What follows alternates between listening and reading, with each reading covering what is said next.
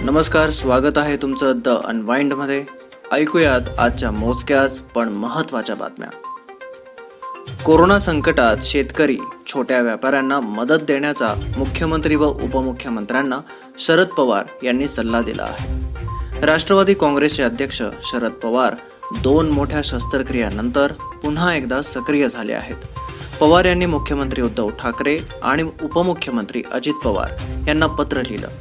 या पत्रात त्यांनी कोरोना संकटाच्या काळात काही घटकांना मदत करण्याचा सल्ला दिला आहे. राज्यातील शेतकरी आणि छोट्या व्यापाऱ्यांना मदत द्या असा सल्ला पवार यांनी मुख्यमंत्री आणि उपमुख्यमंत्र्यांना दिला आहे.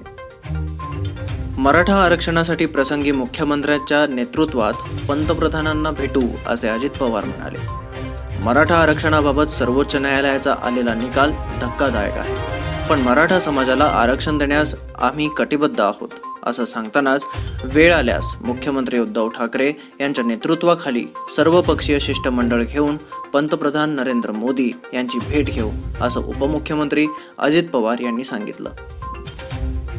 संगमनेरमध्ये पोलिसांचा पाठलाग करून मारहाण करण्यात आली.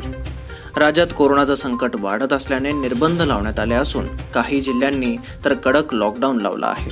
मात्र अद्यापही नियमांचं उल्लंघन होत असल्याने पोलिसांकडून कठोर कारवाई केली जात आहे. दरम्यान काही ठिकाणी कारवाई करणाऱ्या पोलिसांवरच हल्ले होत असल्याच्या घटना समोर येत आहेत. नुकतंच अहमदनगर जिल्ह्यातील संगमनेरमध्ये गर्दी जमा केल्याबद्दल जाब विचारणाऱ्या पोलिसांना मारहाण करण्यात आल्याची धक्कादायक घटना समोर आली आहे. इंदोरीकर महाराजांना खंडपीठाची नोटीस. पुत्ररत्न प्राप्ती संदर्भात जाहीरपणे विधान केल्या प्रकरणात मुंबई उच्च न्यायालयाच्या औरंगाबाद खंडपीठाचे न्यायमूर्ती मंगेश पाटील यांनी गुरुवारी इंदोरीकर महाराजांसह संगमनेर तालुका वैद्यकीय अधिकारी व राज्य शासनास नोटीस बजावण्याचे आदेश दिले आहेत. राज्यात तातडीने पेडियाट्रिक टास्क फोर्सची निर्मिती होणार. राज्यात ऑगस्टच्या शेवटी किंवा सप्टेंबर महिन्याच्या पहिल्या आठवड्यात कोरोनाची 3री लाट येण्याची शक्यता तज्ज्ञांनी व्यक्त केली आहे. या पार्श्वभूमीवर राज्याची आरोग्य यंत्रणा सज्ज ठेवण्यासाठी राज्य सरकारकडून विविध उपाययोजना केल्या जात आहेत.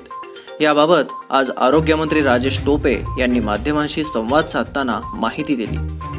कोरोनाच्या 3ऱ्या लाटेच्या पार्श्वभूमीवर 18 वर्षांखालील मुलांच्या आरोग्याची काळजी घेण्यासाठी राज्यात तातडीने पेडियाट्रिक टास्क फोर्सची निर्मिती केली जाणार असल्याचं यावेळी राजेश टोपेंनी सांगितलं.